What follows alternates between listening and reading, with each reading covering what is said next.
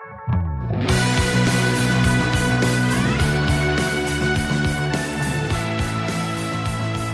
back to the MLB.com StatCast podcast. I'm your host, Mike Petriello, joined here by MLB.com national editor Matt Myers. On today's show, we are going to dive into some of our favorite what-ifs in baseball history. One small thing that, if it had gone slightly differently, might have changed the entire history of baseball. For first-time listeners, as we've said for the last couple months, this isn't really a StatCast show at the moment. It is very much a pandemic cast.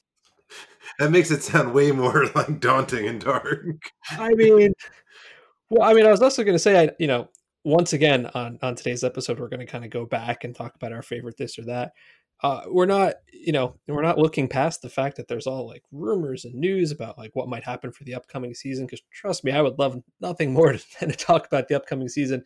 It just seems sort of uninteresting until there's like actually an agreement. Like the second that happens, I imagine we will stop doing this and start diving into that. But everything changes so much by the minute. This seems a little more fun to me. So we are going to start with a piece that I wrote on the site. I had a lot of fun doing this piece, especially diving into like old clips from the Sporting News and the St. Louis newspapers. What had happened in 1941 was the St. Louis Browns. I know everyone is super familiar with the St. Louis Browns. They were a struggling team. They had been for many, many years. They were a bad baseball team on the field. They were struggling off the field, and they had agreed at the end of 1941 to go to Los Angeles to beat the Dodgers and the Giants to California by 15 years. They had everything in place. They had a minor league ballpark ready to use at Wrigley Field, the California Wrigley Field, obviously, which would later be the first home of the Angels. They had hammered out a schedule with the airlines and the trains, because obviously the transportation aspect of this in 1942 would have been a big deal. They had funding promises from the California-based co-founder of Bank of America. Even the Cardinals ownership had offered them money to simply get the hell out of town. It was going to be great. Now, here's the problem. They had done this, and they had scheduled a vote at the winter meetings. And they had even set up a press conference in downtown LA to announce themselves as moving to Los Angeles for the 1942 season, before the NFL was there, before the NBA was there, obviously before the NHL was there.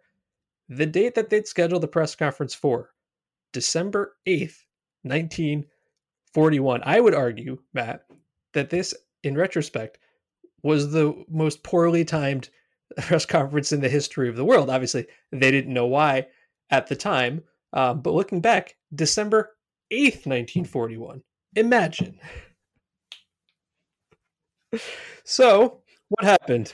It's pretty wild. So, December 8th, 1941, that was when they were going to move to California. The night before, Browns ownership went to Chicago because they were going to the winter meetings. They went to a Bears game. The Bears beat the Cardinals 34-24.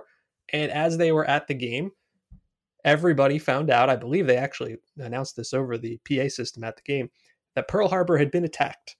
America was at war. Pretty clearly, it was not a great time to move a team all the way to the West Coast, especially with air travel about to be restricted. So they went back on it. They said, no, forget it. We're not going to do this. They actually held the vote. Everybody, including the Browns, voted against it.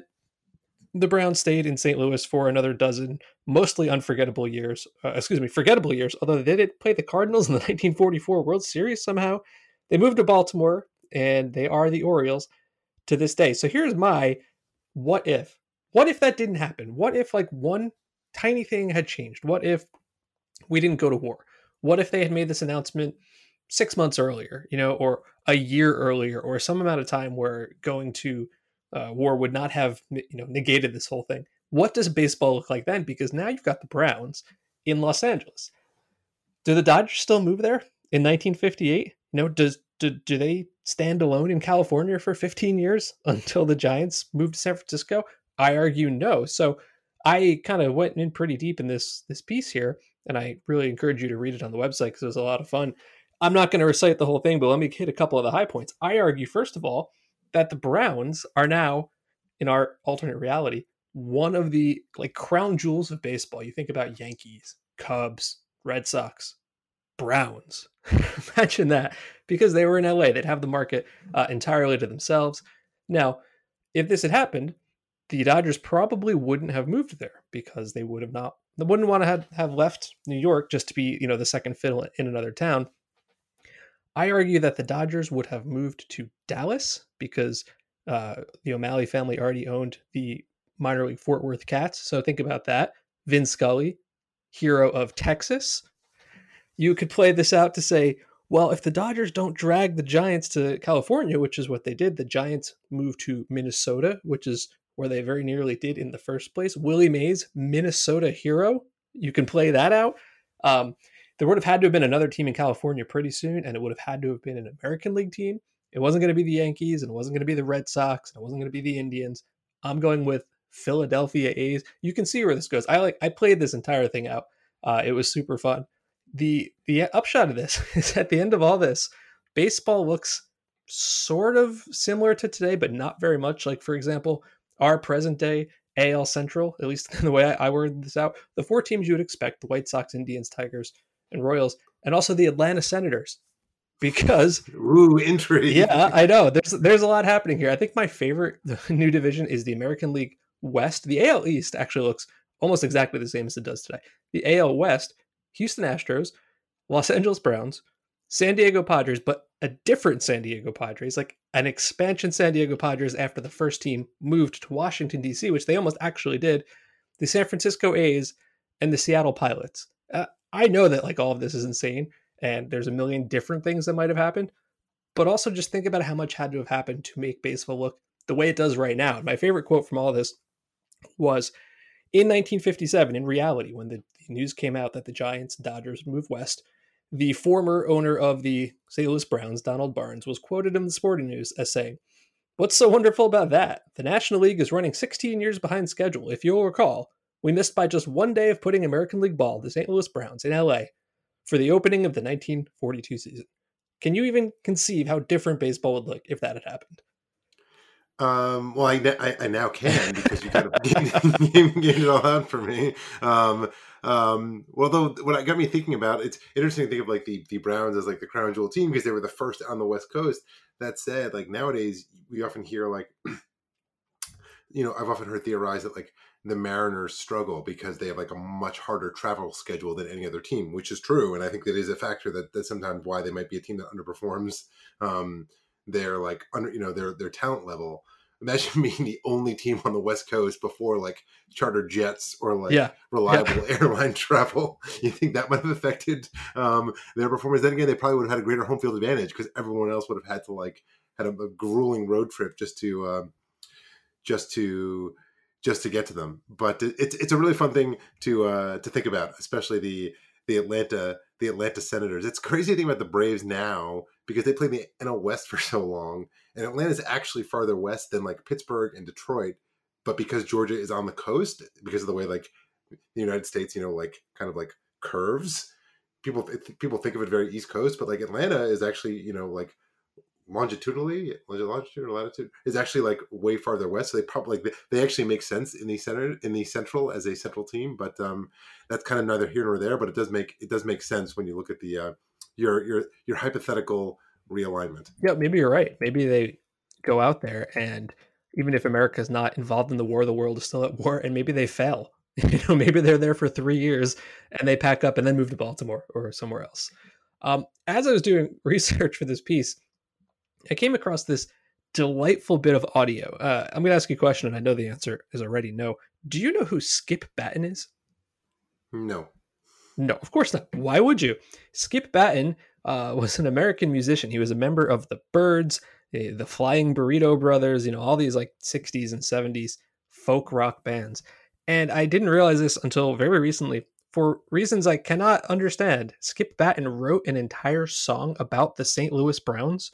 He did this in 1972, long after the Browns had moved. I'm not going to play the whole song, but I have a snippet of it, and it's so delightful that I insist we all listen to it. Check it out. I got the St. Louis Browns. Since the St. Louis Browns left town. Since the St. Louis Browns left town. Who were the St. Louis Browns?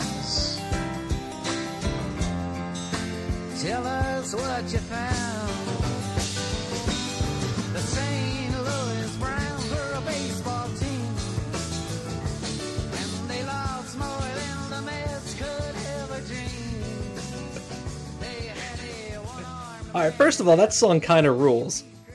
I don't even like folk rock that much, and also gratuitous Rules Mets is dig. one word for it. Gratuitous Mets dig. They lost more than the Mets could ever dream. By the way, this is 3 years after the Miracle Mets.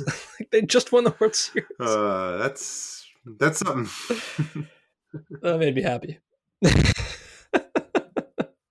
I kind of want to play like the whole 4 minutes and 45 seconds or whatever, but I won't subject you to all that. So anyway, Matt and I, kind of in the spirit of that, we came up with a bunch of our favorite other what ifs.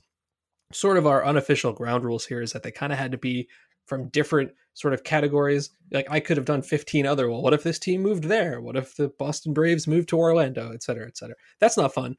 So we switched it up, and I'm going to go first. And my first what if is one of the more, I guess, infamous moments in 21st century baseball. What if Grady Little had taken Pedro Martinez out of the Aaron Boone game in 2003? To reset the scene for anybody who forgot how this went, this was the 7th game of the ALCS, Red Sox Yankees. Pedro got through 7 innings on 100 pitches. The Red Sox were up 4-2, but in that 7th inning, he'd allowed 2 singles and a home run. David Ortiz then homers to make it 5-2. Now, we go to the 8th inning. Pedro has said in subsequent interviews he really expected to stay in only to face Nick Johnson, and he did. He got him, and he got a pop out. But then Derek Jeter doubled. Now we're up to 110 pitches. And now Bernie Williams singles. Now it's 5-3. And here comes Grady Little. Everybody on earth thinks he's going to lift him because in the bullpen, he's got lefty Alan Embry, righty Mike Timlin. He leaves Pedro in the game.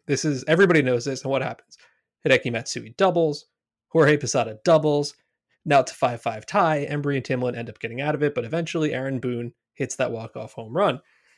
What if he had lifted Pedro? I think, you'll never know if they would have saved that game, but I like to think that they might have. Like the 2003 Red Sox bullpen was really bad. I was living there at the time. I actually worked at NESN that entire season, so I got to watch a lot of it up close.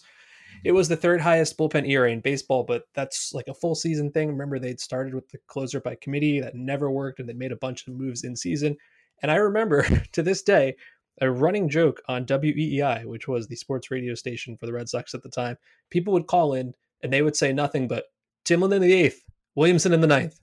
Timlin in the 8th, Williamson in the 9th. That's actually what had happened in each of the 3 previous ALCS wins. It didn't happen.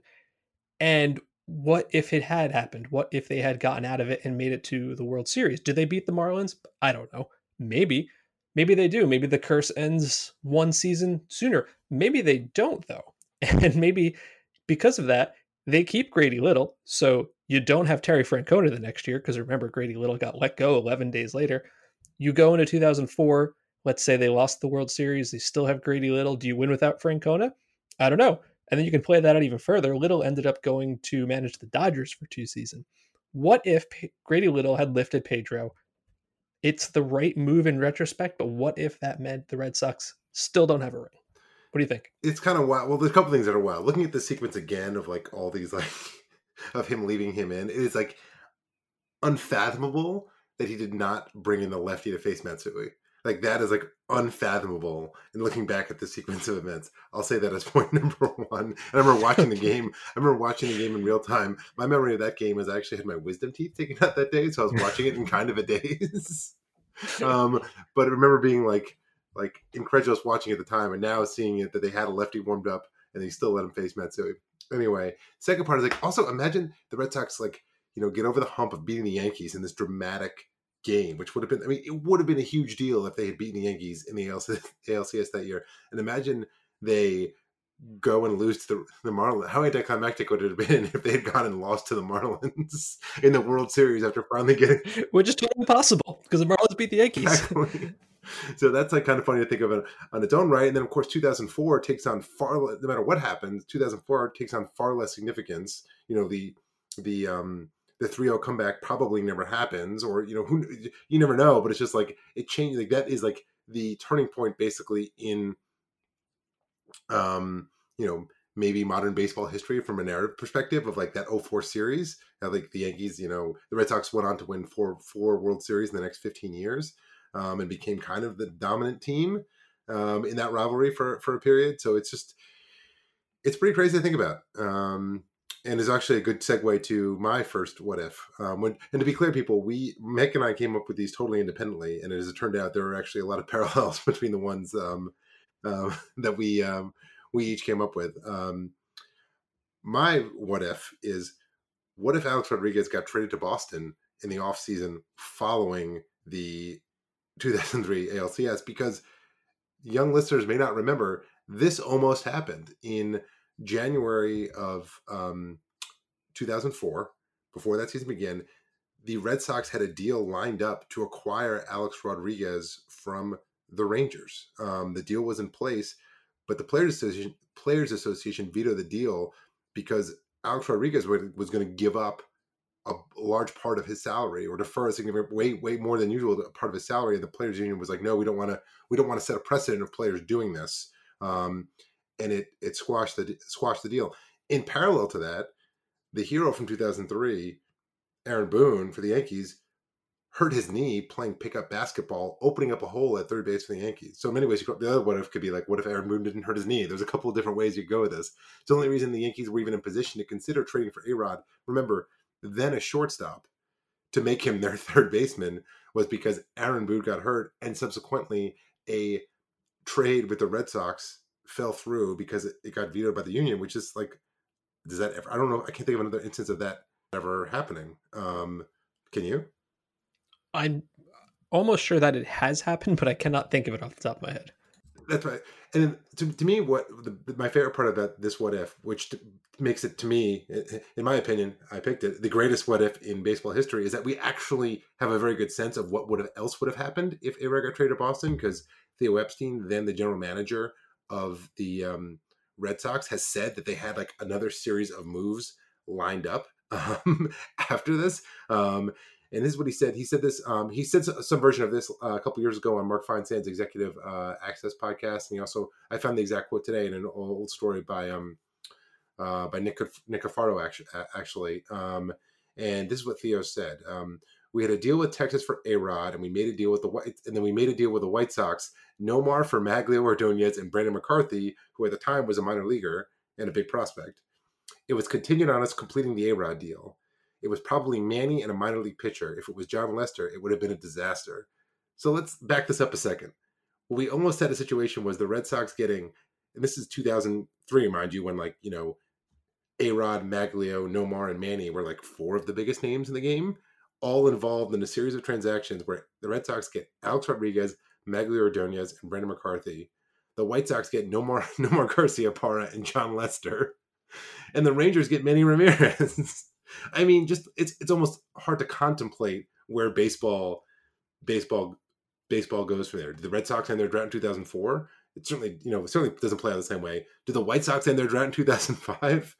I mean, how much different does A-Rod's legacy look if he is allowed to accept a trade to go to a winner and take less money in the process, claiming himself as like the unselfish guy, and then instead of going to be Derek Jeter's like co-pilot, he becomes Derek Jeter's direct rival in the division in Boston, and he gets to stay at shortstop and finish his career in Fenway Park. I mean, I don't even know where to begin. Well, I think the first place I would start with is, so A-Rod obviously at the time was an incredibly great player, right?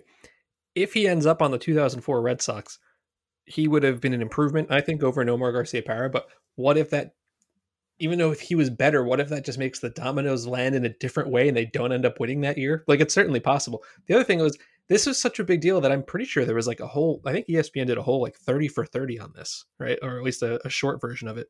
And what happened was, the deal fell through, Boone got hurt, like you said, and A-Rod ended up sitting next to or near Brian Cashman at a baseball awards dinner, and they started chatting, and Cashman came away from it with the idea that, he might be willing to play third base. Like, we're not going to move Jeter, maybe we should or shouldn't, they weren't going to do it.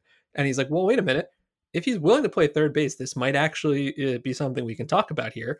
And obviously, they needed a third baseman, and then it happened. And the other part of this that I've always really thought was hilarious, I don't think you said this, so sorry if I'm repeating.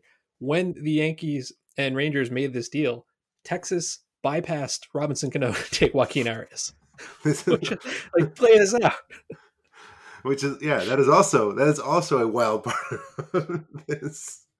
So, I mean, that I mean, uh, possibly as much as the St. Louis Browns. This A-Rod getting traded to the Red Sox changes current like the last 15 years of baseball in ways we cannot contemplate, because if this series of deals all went through, it's just like it is a completely whole different world. After all, I mean, the Red Sox were sort of like, it ended up being like, hey, the Nomar trade in the summer of 2004 was considered sort of like a jumping off point. They got Orlando Cabrera. They improved their defense. Not to mention the fact that like when Orlando Cabrera left, they used that comp pick to get like Jacoby Ellsbury, and it set off this other chain of events that led to like Mookie Betts. It's just like it's wild. We are really like full on into the chaos theory here. So I love this what if, more than any other in recent history. What do you have? What's your next what if, Mike? Well, I definitely knew I wanted to pick like a what if a high draft pick had gone in a different way, but I needed to keep it somewhat realistic. It can't just be with the benefit of hindsight, like, oh, why wasn't Mike Piazza the first overall pick instead of a 62nd rounder or whatever he ended up being. So I went with what if in 2008 the Tampa Bay Rays had picked Buster Posey number 1 overall instead of Tim Beckham. Buster Posey was picked number 5. It was a very high draft pick by the Giants. But looking back on the comments at the time, it really seemed like the Rays had whittled the list of candidates down to Beckham and Posey. And Posey was, a local hero. He went to school at Florida State. And they went with Beckham. And that didn't work out so well. Beckham didn't get to the big leagues until a cup of coffee in 2013. He didn't get up for good until 2015. In 791 plate appearances for the Rays, he had a .299 on base percentage. He had that like rando great 6-week stretch for the Orioles in 2017. Last year he played for the Mariners. He hit okay. His defense was atrocious, and he's currently about halfway through an 80-game PED suspension. Not what you want 11 years after, almost 12 years after a first overall pick.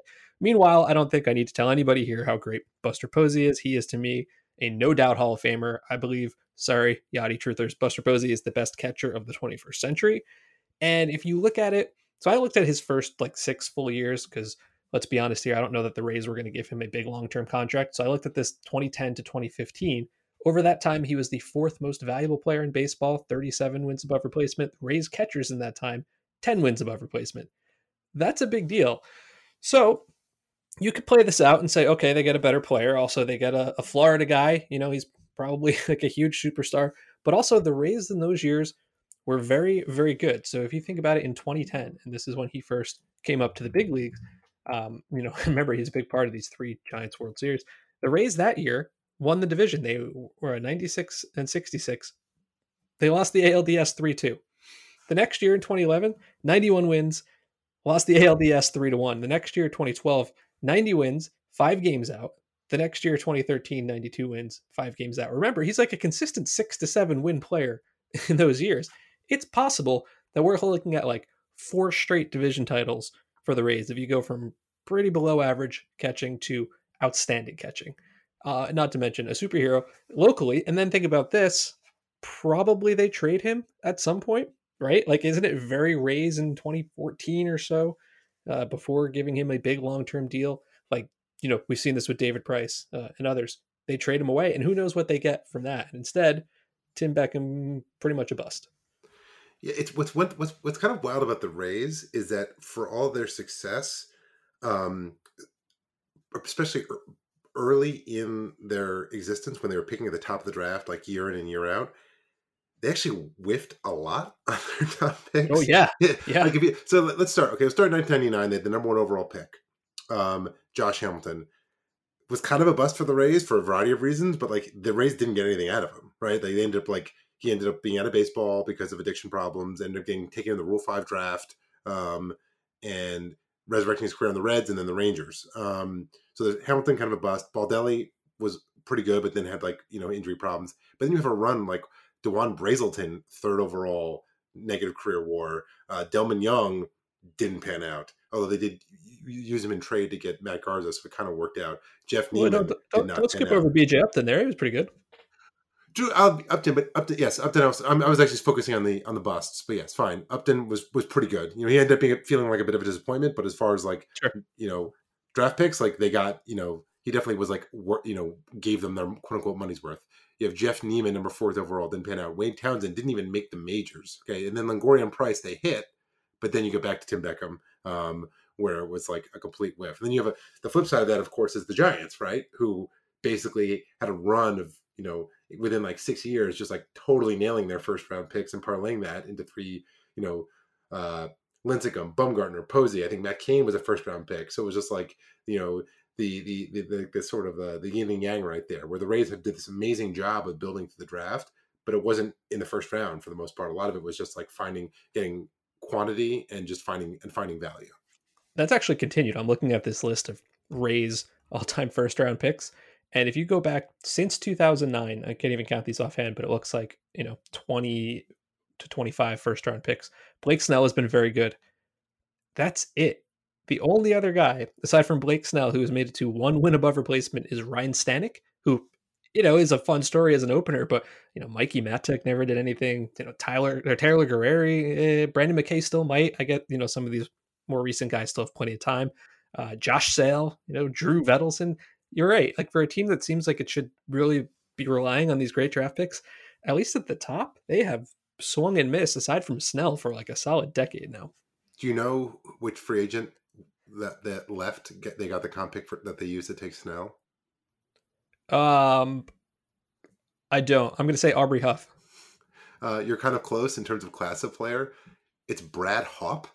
Yeah, who played with them for like a minute, and I guess they gave him offered him arbitration. I don't know what the rules were at the time. I guess it was the previous where they just offered him arbitration, and he rejected it and signed elsewhere. So they got a comp pick, and that's what they used to take Blake Snell, which is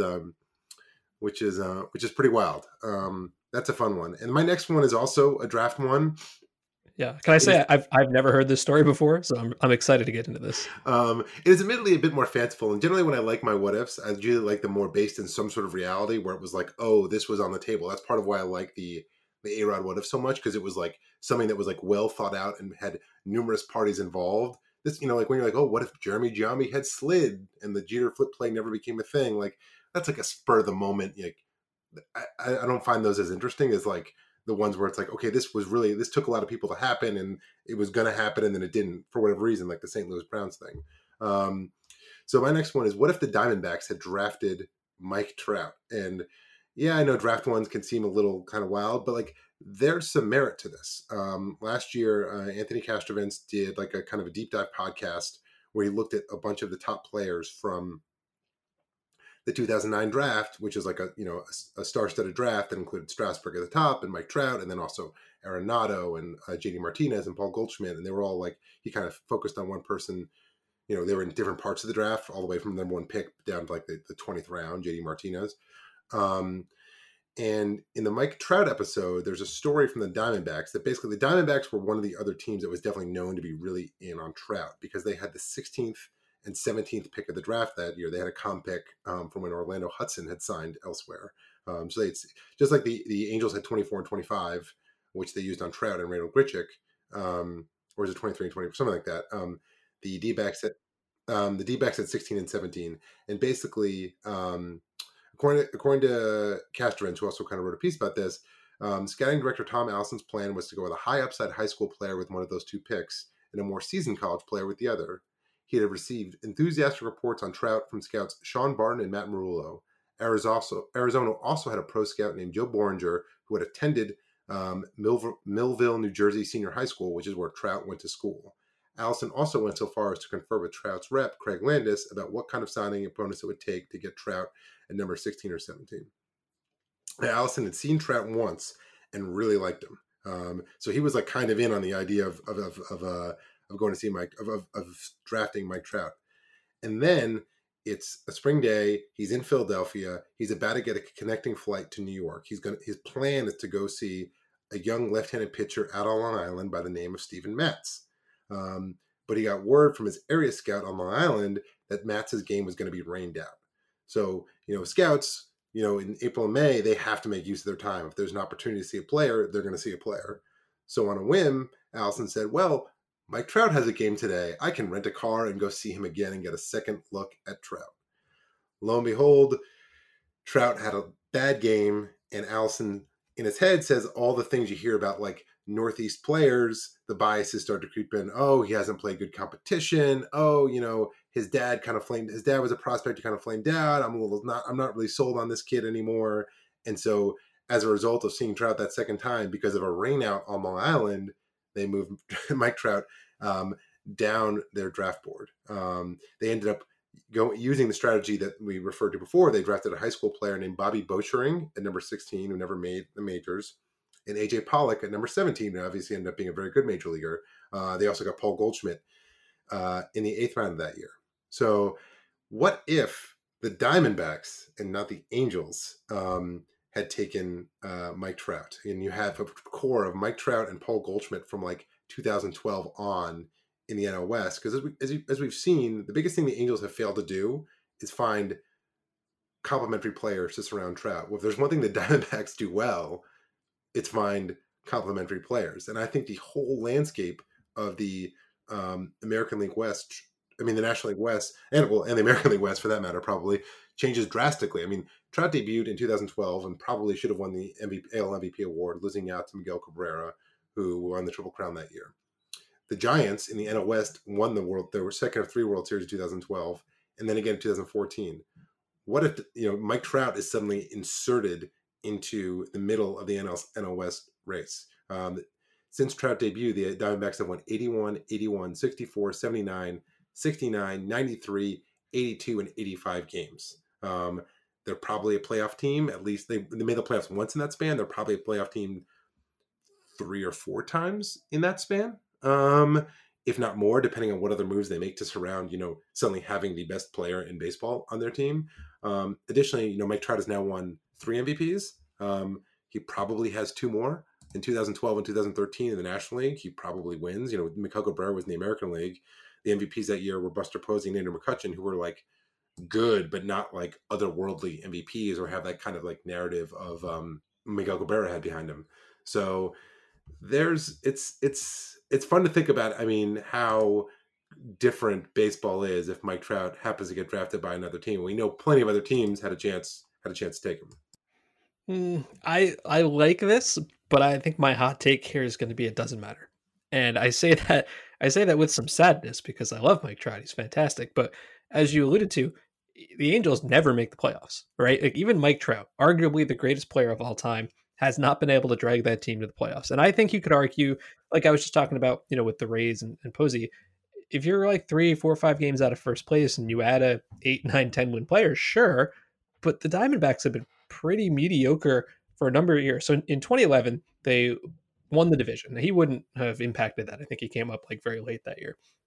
Here's how many games out they finished in the years after that: 13, 11, 30, 13, 22, and 11. Now you could argue for some of those seasons where they finished 11 games out, maybe if they had Trout, their projections would have been stronger. They might have gone out and acquired better pitching, and that's a couple extra wins here and there. Obviously, there's a million things that could happen. But as much as I love Mike Trout, he's not turning around a 30-game deficit. He's not turning around a 22-game deficit. I think he would have been really, still the same fantastic player. I don't think he'd be a Diamondback right now. Maybe he'd be playing for the Phillies, which is probably where he wanted to be in the first place. This is fun to think about.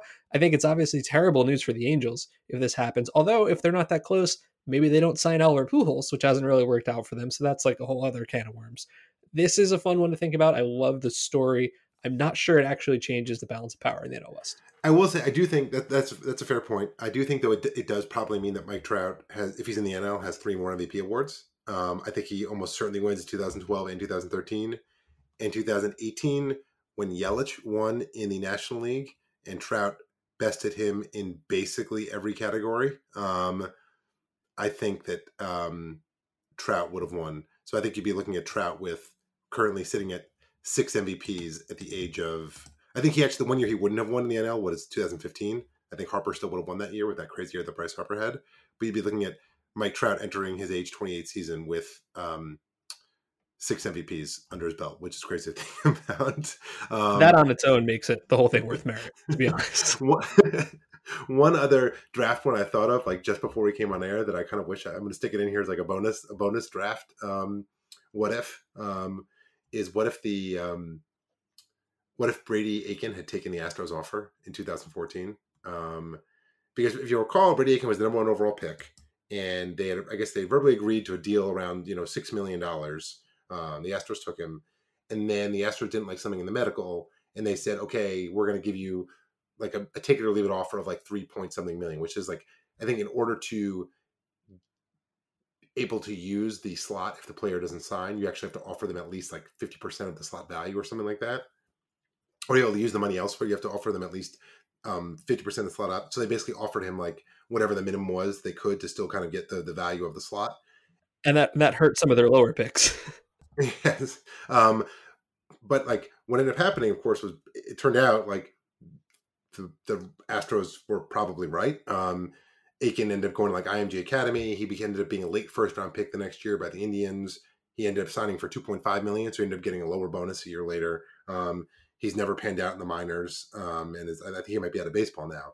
But the crazy part about that one is the next year they got the comp pick, the number 2 overall pick. The Astros got a comp pick, the number 2 overall pick the next year, which they use on Alex Bregman. And of course, Bregman, great player. He comes in, the Astros, everything's different about the Astros if Brady Aiken accepts that offer. But anyway, your next one is also related to the draft, is it not? It is. It's related to I guess almost the very first draft. Tom Seaver. I knew that there had been some funkiness with Tom Seaver's contract. I didn't really know the ramifications of it until I started digging into this. My what if? What if Tom Seaver's contract with the Atlanta Braves hadn't been invalidated? Tom Seaver had been a star at USC. He was drafted by the Dodgers in the 10th round of the very first draft in 1965. He did not sign with them. Goes back to school.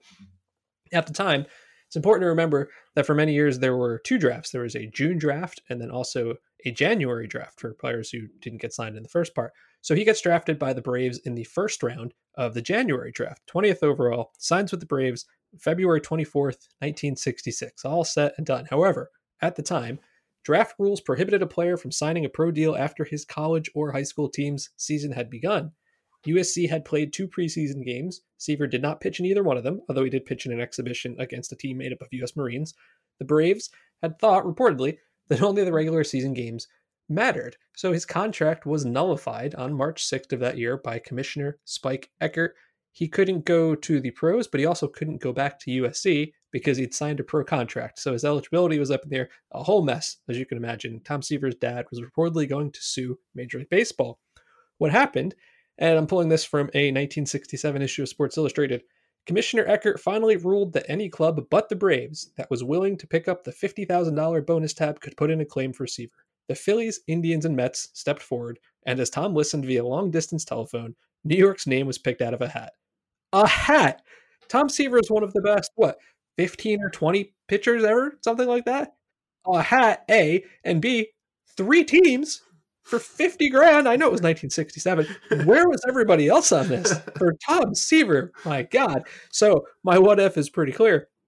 What if that didn't happen? What if he was allowed to stay with the Braves? Now, in reality, he comes up at the 1967 Mets and he wins Rookie of the Year. Wins the Cy in 1969, 73, 75, is traded to the Reds, is a Hall of Famer. Obviously, the Mets got to the World Series in 1969 with him and won. They got back there in 73 and lost. He tormented the Braves over the years. 419 and a third innings, 2.28 ERA, 600 OPS against. He actually faced the Braves in the first ever NLCS in 1969. He didn't pitch that well. 5 earned runs in 7 innings in game 1, but the Mets won anyway.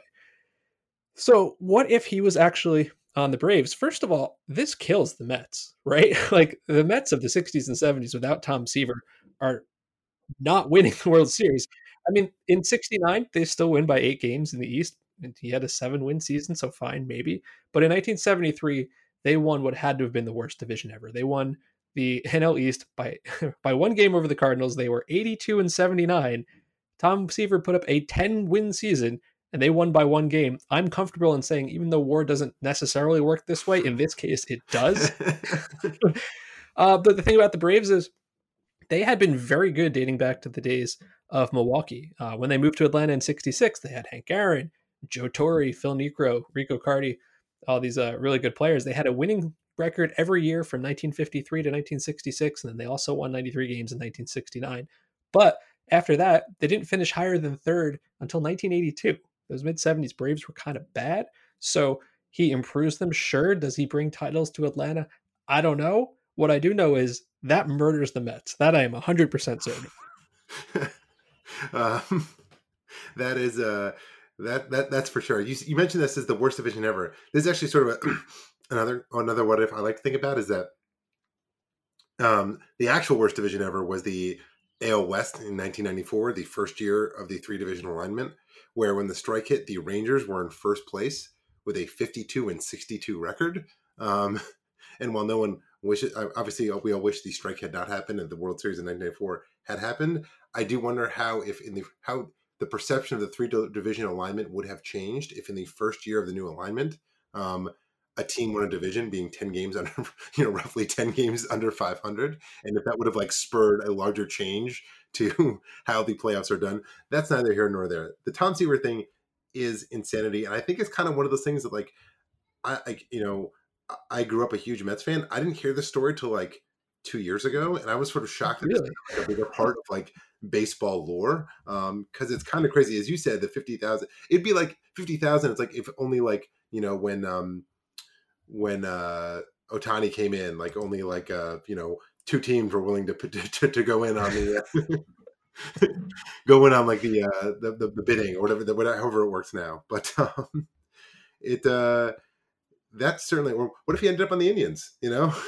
Or, right. or he's with like the Phillies. I mean, the fact that where were the Dodgers? Where were literally every single team on this?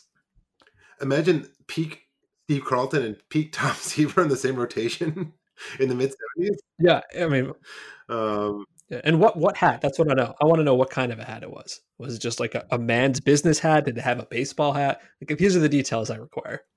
My final what if also is not connected, but relates to the Mets and the Reds, as a matter of fact, the 2 teams most connected to Tom Seaver, which is, what if Ken Griffey had accepted that trade to the Mets? As some listeners might remember, after the 1999 season, Griffey was still with the Mariners, but he had 1 year left on his deal, and he basically said, I'm not signing an extension now, and I'll accept a trade to 2 teams, the Mets and I think he had 10-5 rights. He said the Mets and the which means 10-5 rights means that 10 years in the league, 5 years with one team, you can veto any trades. They couldn't just trade him anywhere. He basically said, I'll accept a trade to the Mets because to be on the East Coast, or the Reds, which is where I'm from. Supposedly he wanted to be training in Florida, which is where he lived, and that was sort of part of like at the time the Reds trade. Anyway, so the Mariners and Mets had agreed on a trade that December. The deal was basically structured as the Mets were going to get Griffey, and they were going to send Octavio Dotel, then an elite pitching prospect, Roger Cedeno, who had just stolen 60-something bases and was considered kind of a dynamic young talent, and Armando Benitez, who in 1999 was maybe the best reliever in baseball, if not, he was on the short list. And Griffey, as he tells it, he's told the story since, basically says that like, called him one night, like, hey, let us know midnight tonight, we got to decide on this. And he was just like, you're telling me I've got like, an hour to decide on this? No, I'm not going to, I need time to think about this. Like, I'm vetoing the trade. But, what if Griffey ends up on the Mets? Because we know what happened after the fact, which is the Mets went and took a similar package, and they traded it to get Mike Hampton. They actually got Derek Bell in the trade as well. They sent Roger Cedeno and Octavio Dotel and someone named Kyle Kessel to the Astros for Hampton and Bell, and then Griffey went and got traded to the Reds for Mike Cameron being the key piece, Brett Tomko, Antonio Perez, and Jake Meyer, who I don't think ever made the majors. So we know how history went after that, all right? But let's say the trade goes through. If the Mets get Griffey, they probably don't make the World Series in 2000. Hampton and Benitez were both really good for them that year. Benitez, again, like, he sort of is famous for kind of blowing games, but he was an elite reliever for about 5 years, including 2000. And in the 2000 NLCS against the Cardinals, Mike Hampton threw 16 scoreless innings, including a complete game in the clincher. More importantly, the Mets don't get David Wright because they used the comp pick they got when Mike Hampton signed with the Rockies to draft David Wright. The Mariners don't get Mike Cameron, who was a crucial part of their 2001 team. He actually had a 5.9 WAR that season, which is higher than any season Griffey had after he left Seattle. And then what about Ichiro? How does this affect like what happens to the Mariners going forward as they still make this big play for Ichiro? There's a lot that could happen there. Michael Clare actually gamed this out a bit more for a piece recently on MLB.com, and he even got really wild with it. He proposed that instead of waiting, because he said that basically the following year, the big trade the following season was that the D-backs acquired Curt Schilling. In his alternate universe, the D-backs see like Mike Hampton sitting out there because he was also a year free agency, see him as a bargain and trade for Schilling. That means the D-backs never get Schilling.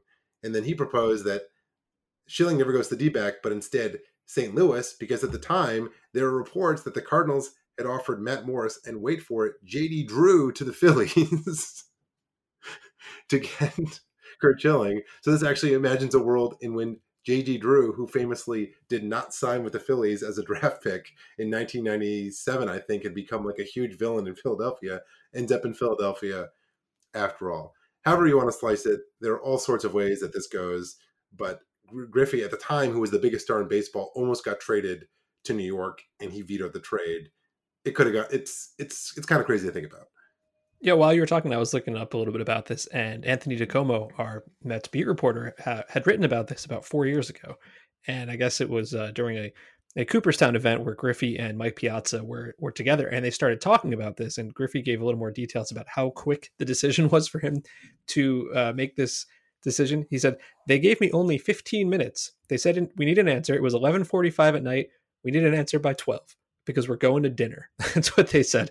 And he's like, all right, you made it easy for me. I'm not going to wake my wife up and call everybody and make a life decision in 15 minutes. Thanks, but no thanks. That was Griffey's quote.